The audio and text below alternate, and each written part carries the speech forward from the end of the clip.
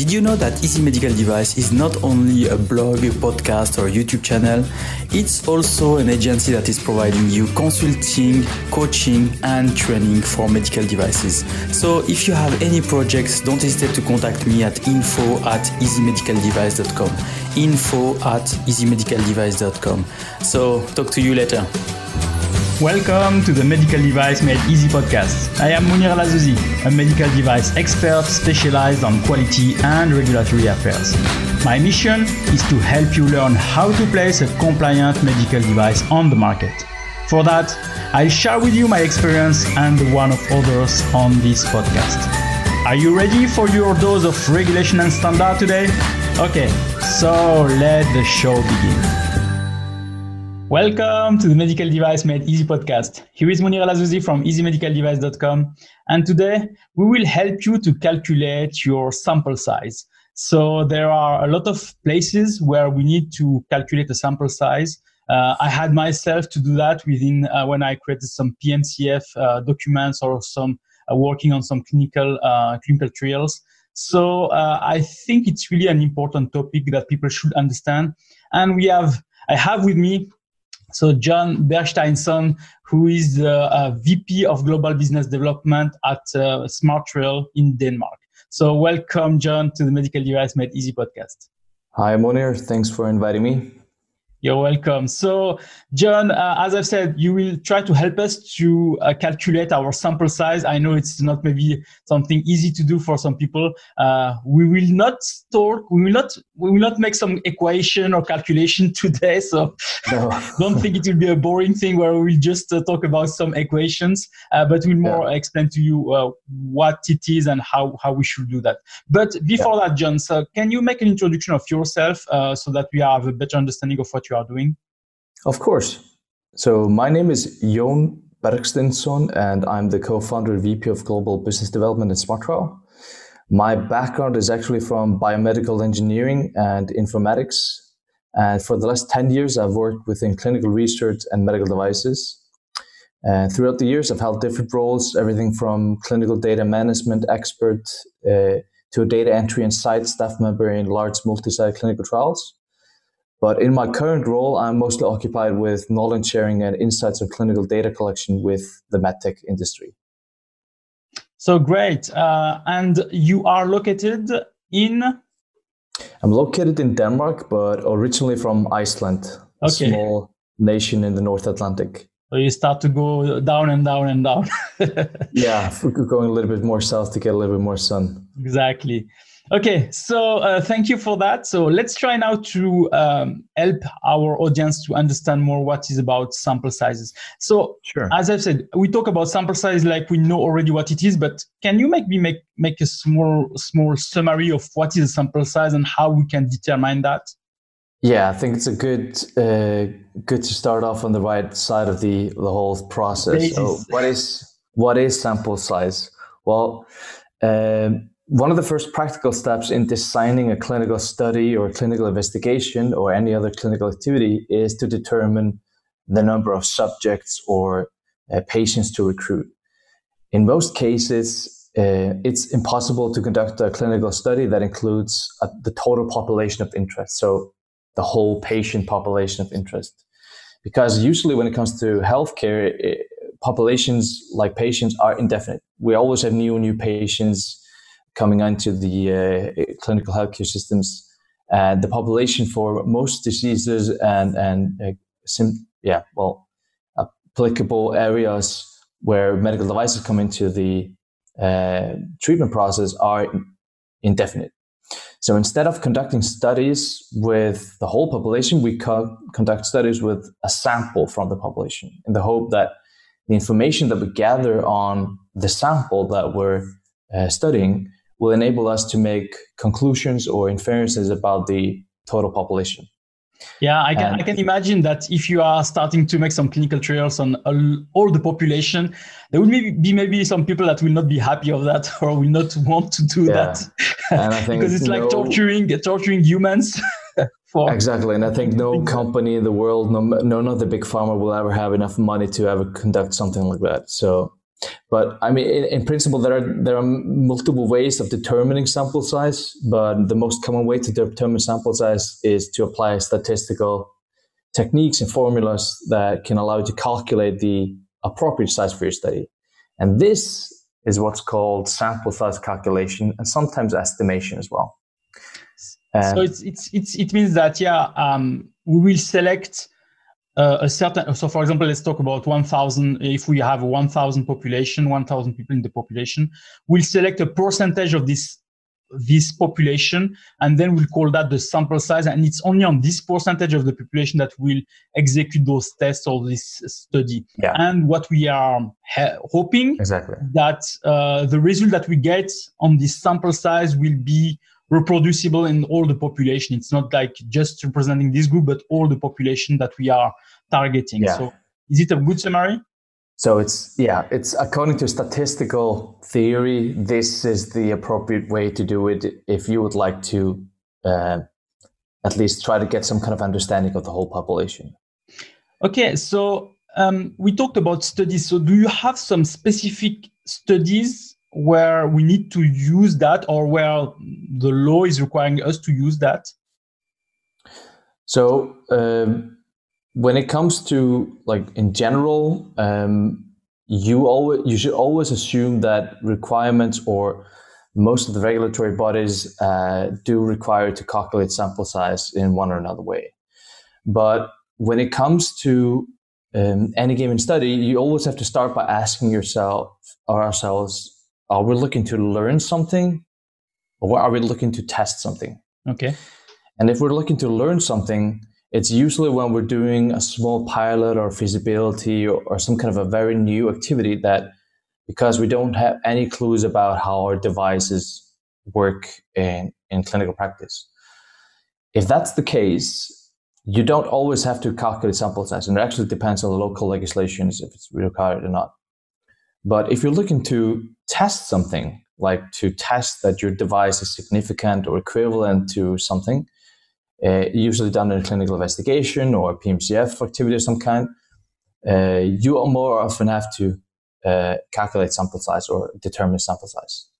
Okay, so in terms of the studies that we are doing actually with medical devices, I see the clinical investigation or clinical trials. I see also the PMCF that we have to do that. Do you see anything else where maybe that we need also that? So when it comes to PMCF, first of all, the definition of PMCF is slightly loose still, because we lack some experience within the area for now. But there are also a lot of companies that are now focusing on utilizing survey data, for example, for PMCF purposes. And we've gotten questions as a vendor about the requirements for sample size when it comes to surveys. And the usual answer is always yes. You need to determine appropriate sample size, no matter what kind of activity that you're doing, whether it's a survey or clinical trial or something else. If you're going to use it for regulatory approvals or submissions of some sort, you need to have an idea of what kind of sample or what kind of population you're dealing with. So it's really, I think, so let's say that this is really important in case you are claiming something, to have a good backup for your claims, to say that, yes, what I'm claiming is correct. We have some studies, we have some statistical results for that. In terms of regulation, as you mentioned, so as we have the new MDR that will come into force, we hope, because there is this publication that, or this proposal that was made now to extend that for 1 year. So it will maybe arrive in the 26th of May 2020, or 1 year after the 26th of May 2021. Is there a place where on the MDR, I mean, do we need, or is there a place in the MDR where we say that we need to calculate a sample size? So, yes. Well, in short, yes. The MDR actually covers the clinical investigation plan in the annex, where it describes the need to document, for example, sample size as a part of a clinical investigation plan. And the same goes for a PMCF plan, which is described in Annex 15, if I remember correctly. where you also have to document your decisions or methods and processes related to PMCF activity. It doesn't specifically mention sample size, but I would, without any concern, state that you would most definitely have to determine or justify your sample size in the same way as when it comes to clinical investigation. And I think it's important to note that when it comes to clinical studies and sample size, there are mainly three factors at play here. It's the factor of cost, it's a factor of evidence precision, and compliance.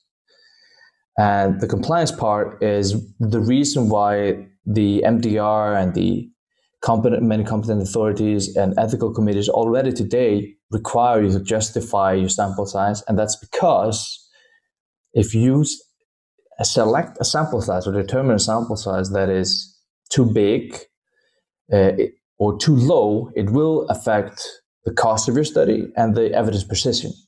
So, for example, if your sample size is too low, it will actually decrease your evidence precision. That is, the likelihood of you being able to make an assumption on your evidence that can mirror the whole population will be decreased. And if you have a too large sample size, you will, of course, increase cost as well, but it will also raise ethical questions. Like, why have you been testing on so many if you only had to test on hundreds of people, for example? Yeah, as we said, the ethical committees are also here to question all this and to be sure that we are treating patients correctly. And having more patients means that we are, if I can say, as I'm using this word, but torturing more patients, which is maybe not something that the ethical committee will accept. So you have really to have a good justification, for that. And this, I mean, it also relates to high-risk devices that are maybe thought to be beneficial for very ill patients. Then it's not so much about torturing them, but more about you decided only to treat 100, whereas you could have treated 200, for example, or you only decided to treat 100 and you decided to let 100 other people in the control group get sick and die. Yeah, true. So these kind of ethical concerns are also up for question when it comes to the sample size. No, it's clear. And I think that's why the MDR is so clear in it when it comes to clinical investigations. Like this is one of the things that you just have to be able to justify. Yeah, and as we say that the MDR requires that, so it means that the notified bodies and authorities will look for it on your studies, will look for it on your documentation. Is there what are they exactly looking for? Are they looking for the formula? Are they looking for what is exactly the hints or the things that our audience should understand that they should have on their documentation for satisfying the notified bodies? In my opinion, I have not been through a notified body audit within a medical device company, and I don't believe I will, but they will be looking if you to comply with what is described in the MDR, of course. What's described in the MDR is that you have to justify or document your decision-making. And it basically means that you've justified how you've come up to the number 100, for example, for your clinical investigation. And the process of clarifying or justifying that can be done in multiple ways, but the most common way is to use statistical justification along with clinical assumptions that you have to make. So they might not necessarily be looking for the equations themselves, because I don't believe the auditors necessarily have the knowledge for that, but they would be looking for the scientific reasonings and the statistical justifications that combine the justification that you need to determine your sample size. No, it's clear because, as you mentioned, there are it's really technical. I saw some of the equations that we need for calculation of a sample size, and there are a lot of parameters, and you have to calibrate those parameters to use them correctly and to define why you use them. Use 10% instead of 20 or 15, etc. So this is really a lot of techniques related to that. Just to answer this question, but as it's really technique, if I am a small company and I don't have this knowledge, is it needed specifically to have a biostatistician? Or if I have somebody on my team that is really knowledgeable in statistics, is it sufficient? Or what is exactly the requirements for, or your opinion or your advice to the manufacturers that are need to do this calculation? So in my opinion, you need to have if you're using statistical methods to justify your sample size calculation, you need to have some kind of a statistical knowledge, of course, on how to use it. This does not mean that you have to have a biostatistician in-house or you have to hire a biostatistician necessarily. If you have the necessary background, for example, if you did some kind of biostatistics in other past roles or maybe during your education, that might be enough to you being able to justify your sample size. That's perfectly fine. But most clinical teams, they don't have the time to spend on the justification. So they maybe instead hire an external biostatistician or maybe have an internal statistician in-house that maybe works within other departments or that can assist with the role of or the job of calculate the sample size. No, I think so it's I don't think there's one way to do it, but like you said, many of the equations can be quite complex. And if you have a very complex device and you have complex combination of study endpoints, this can be quite easily become very a high level, and this can take a couple of days for a normal biostatistician to work out on. So if you don't have that time, most preferably you would want to outsource that somehow. Yeah. So from my side, so I'm a consultant and I'm working with some companies. And as soon as we arrive to this question of the sample size, they are thinking that I'm knowledgeable enough to do that. Yeah. And I'm always saying, yes, I'm a biomedical engineer. I have made some statistics, but knowing the formula is not enough. What are the other factors that I should consider when I'm trying to do this sample sizing? That's a very good question, because it also relates a little bit to the fact that you cannot hire a consultant just to do everything for you. When it comes to sample size calculation, the statistical justification, the statistical part of the whole thing, which a biostatistician or statistician in general is very good at, is not enough. You have to take into the clinical factors and the clinical assumptions as well. And the only people that can deliver those assumptions are the medical device manufacturer and usually the key opinion leaders of that company. So, for example, if you're trying to justify your sample size and you write something like the sample size calculation was done at an alpha of 5% and power of 80%, and we found out that we needed 100 subjects, it's not enough, because it only takes into account some of the statistical justifications that you made, assumptions that you made. But what many fail to realize is that the combination of statistical and clinical assumptions determines the sample size applicability. So if you leave out either of the two, you're only providing partial justification. So if you, Munir, was supposed to assist somebody on calculating the sample size, you can maybe find the appropriate equation for the study or the test, the biostatistics that they want to do on the results. But when it comes to the fact of determining some of the inputs that are required, like what is the minimum clinical effect that would like to illustrate, you maybe don't have a clue because you don't have the clinical knowledge and the background to do so. No, I think it's exactly that, and I'm, as I've said, I'm always struggling to explain that to my customers, to say I am knowledgeable in statistics, but I have no clue about the performance of your products. I have no clue if it's 50% or 20%. It's you who tell me, and then maybe we can work together. I think it's really a teamwork with the manufacturer also to understand that and to help them really to go on the right direction to get the same result. Because when you are making those sample sizing, you are also using that to make a comparison between maybe products that are already on the market to see if you are equivalent to them or if you are superior to them, etc. So you have really to have those knowledge to be able to be efficient. Yeah, and one of my good friends, a biostatistician, he told me the other day that when a medical device company approaches me and asks me to calculate a sample size, the first thing I'd ask them is, what kind of study are you conducting? Because that's one of the factors that determines how you calculate sample size. And then there are like 5 other basic inputs that you have to determine. And if you as a manufacturer have not decided or determined these inputs, your biostatistician won't be able to help you.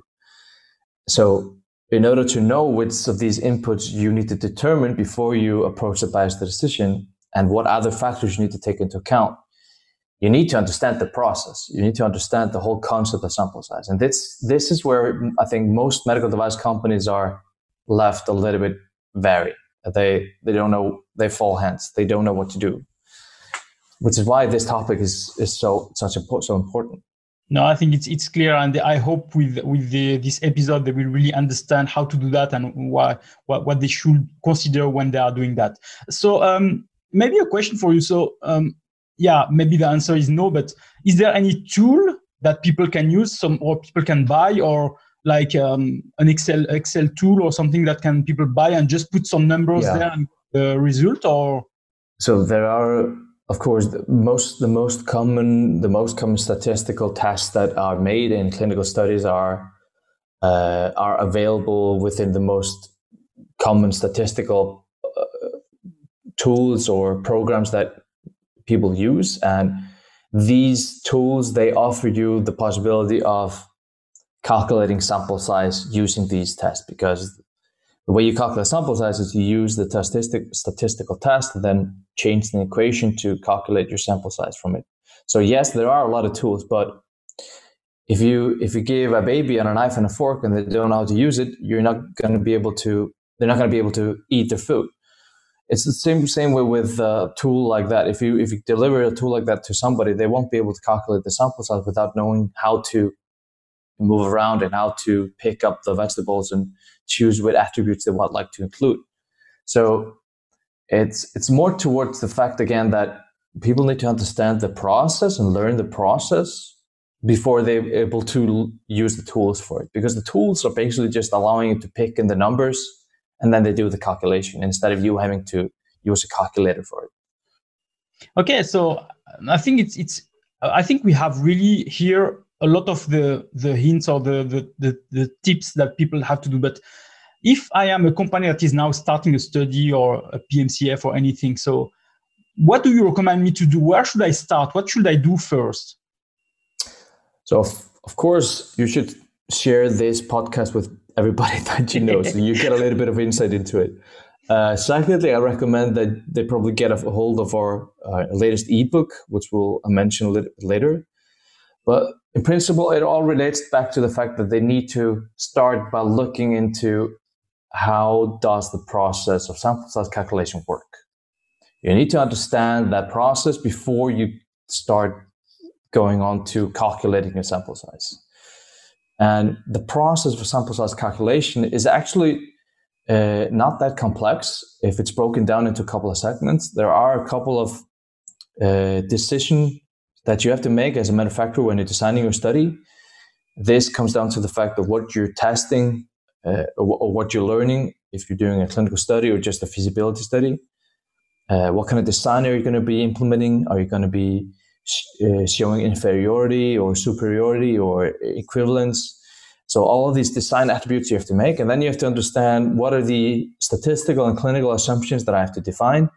And then you can go about looking into how you want to calculate it. So to do right now, if you're about to initiate or start by designing your first PMCF plan or a clinical investigational plan for a new study for a device, start by trying to understand the process. And apart from the fact that we've just released the ebook that clarifies some of it, and we're recording this podcast now that hopefully will help someone, there are multiple articles and content available online that allows people to understand it a little bit better. No, I think it's clear. And I had the chance to download this ebook. I read it completely. I can't remember how many pages, but I read it completely. And it's really a great summary, a great tool. I really recommend it. I will put that on the show notes so that people can download it. But Great. If you read this ebook, you get most of what we talked today. You get also some examples of formulas. I can't remember if there is 3 or 5 or there are 5 very basic examples. Yeah, it's very basic, but it's enough. I think as I'm calling this my company company, Easy Medical Device. I like when it's easy. I understand clearly, so there is no need of being a biostatistician to really understand that. But and there is at the end a checklist to say how to, what you define today. So what should people start to do? Is it for investigational study, or is it for pilot, etc.? And you are going through this checklist so that it can help you also to define how to do your study. Yeah, exactly. So just now, so I think now, people really understand what is sample size and how they should do that. And as we said, they should be really careful to not take into account only the statistical part of the sample size, but also the clinical part of the products, how the product should behave and what are the performance that it should achieve. So now you as SmartTrail, so what are you doing exactly? What is your company doing, and how it can help the medical device community? Yeah, well, that's a very good question.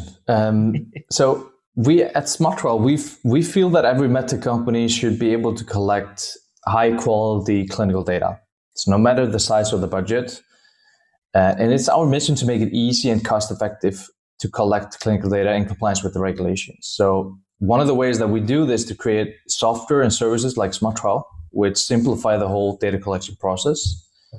And SmartTrail is our leading product, and it's a do-it-yourself electronic data capture for clinical investigations and PMCF activities, such as surveys and registries. And a big part of our services is directed towards content generation and knowledge sharing within the medtech industry, which is why one of our latest publications on the medical device sample size cookbook was curated to help clinical teams to better understand the process behind sample size calculation, in the hope that it will make it easier to comply with the requirements set forth by the MDR, but also by other regulatory bodies like the FDA and so forth. So I suggest that everybody take a look at it, download it from our website or from the link that you will provide with the podcast. Yeah, I will put that on the show notes. So if I understand well, you have your application or software or platform that is connecting, if I can say, the hospitals with the data, collecting the data from hospitals or from anywhere. And then you are processing them, or you are just storing them?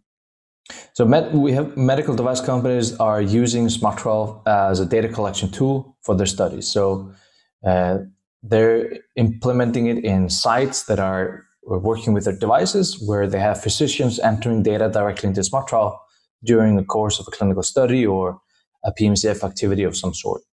So the data can be directly entered into SmartTrail on a tablet or a computer on site, and then the data is kept securely in the SmartTrail system and accessible by the sponsor if needed, which can then export the data for further analysis and then reporting for MDR purposes, for example. So before SmartTrail, how people were doing that? So the medtech industry has actually been quite far behind when you compare it to other industries. Pharmaceutical companies have been using software like SmartTrail for years, but most medtech companies have actually been using paper and Excel. Okay. Because I remember that only when I received some of the data that I had to use to create the PMCF for the clinical evaluation report or studies, etc. Yeah. I really received some papers filled by people, and I had to collect that and to compile that, which is painful. So it's good to have a software like that can really collect everything, and I have just maybe to apply some formula or anything to make my data calculation, which is great. Exactly. Okay, so great. So thank you for that, Jon. So in terms of the people that are listening, so as I've said, I will put everything on the show notes. I will put also the details of Jon and the SmartTrail on the show notes. So if you want to go and check that. As I've said, really this ebook is really complete. Complete for people that want really to understand what is a sample size. There are some formulas, so you can try to use them and see if you arrive to the right numbers. But it's really, I think, an important topic. As we talked today, don't make it like it's easy just by taking a formula and putting some numbers. You have really to have you have to understand the process and understand your product so that you can really reach the right objective. And then notified bodies will be happy for that. So I think this is the most important thing, is that at the end, when the notified body is reading your report, they are not having any question on saying, why did you choose 100 or 56 or this or that on your product? Exactly. Okay, so Jon, so where people can follow up with you? So I think LinkedIn is one of your platform. LinkedIn is probably one of the primary platforms for myself. So you're welcome to follow me if you can find me there, Jon Bergsteinsson.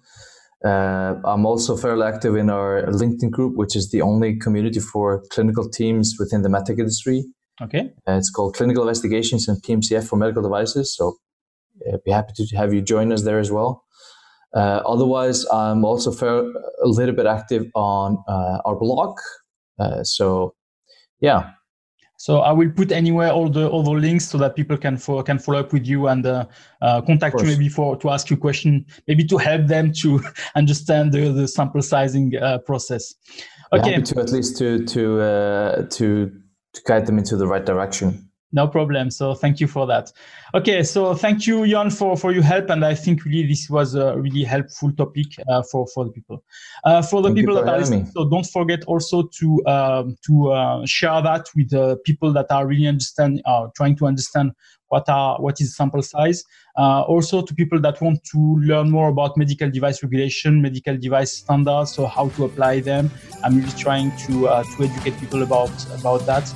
And if you are looking at that through YouTube, don't forget to like and comment and provide me also your questions if you have any questions. I will transfer them to Jon if there is anything that I cannot answer by myself. Okay, sure. So thank you, Jon, and I wish you a nice day. Thanks for having me, Moni. Have a good day as well. Bye-bye. Thanks for listening. So if you like this episode, please provide a review on the platform where you are listening to it. And also don't forget to share it with your colleagues. Thank you very much.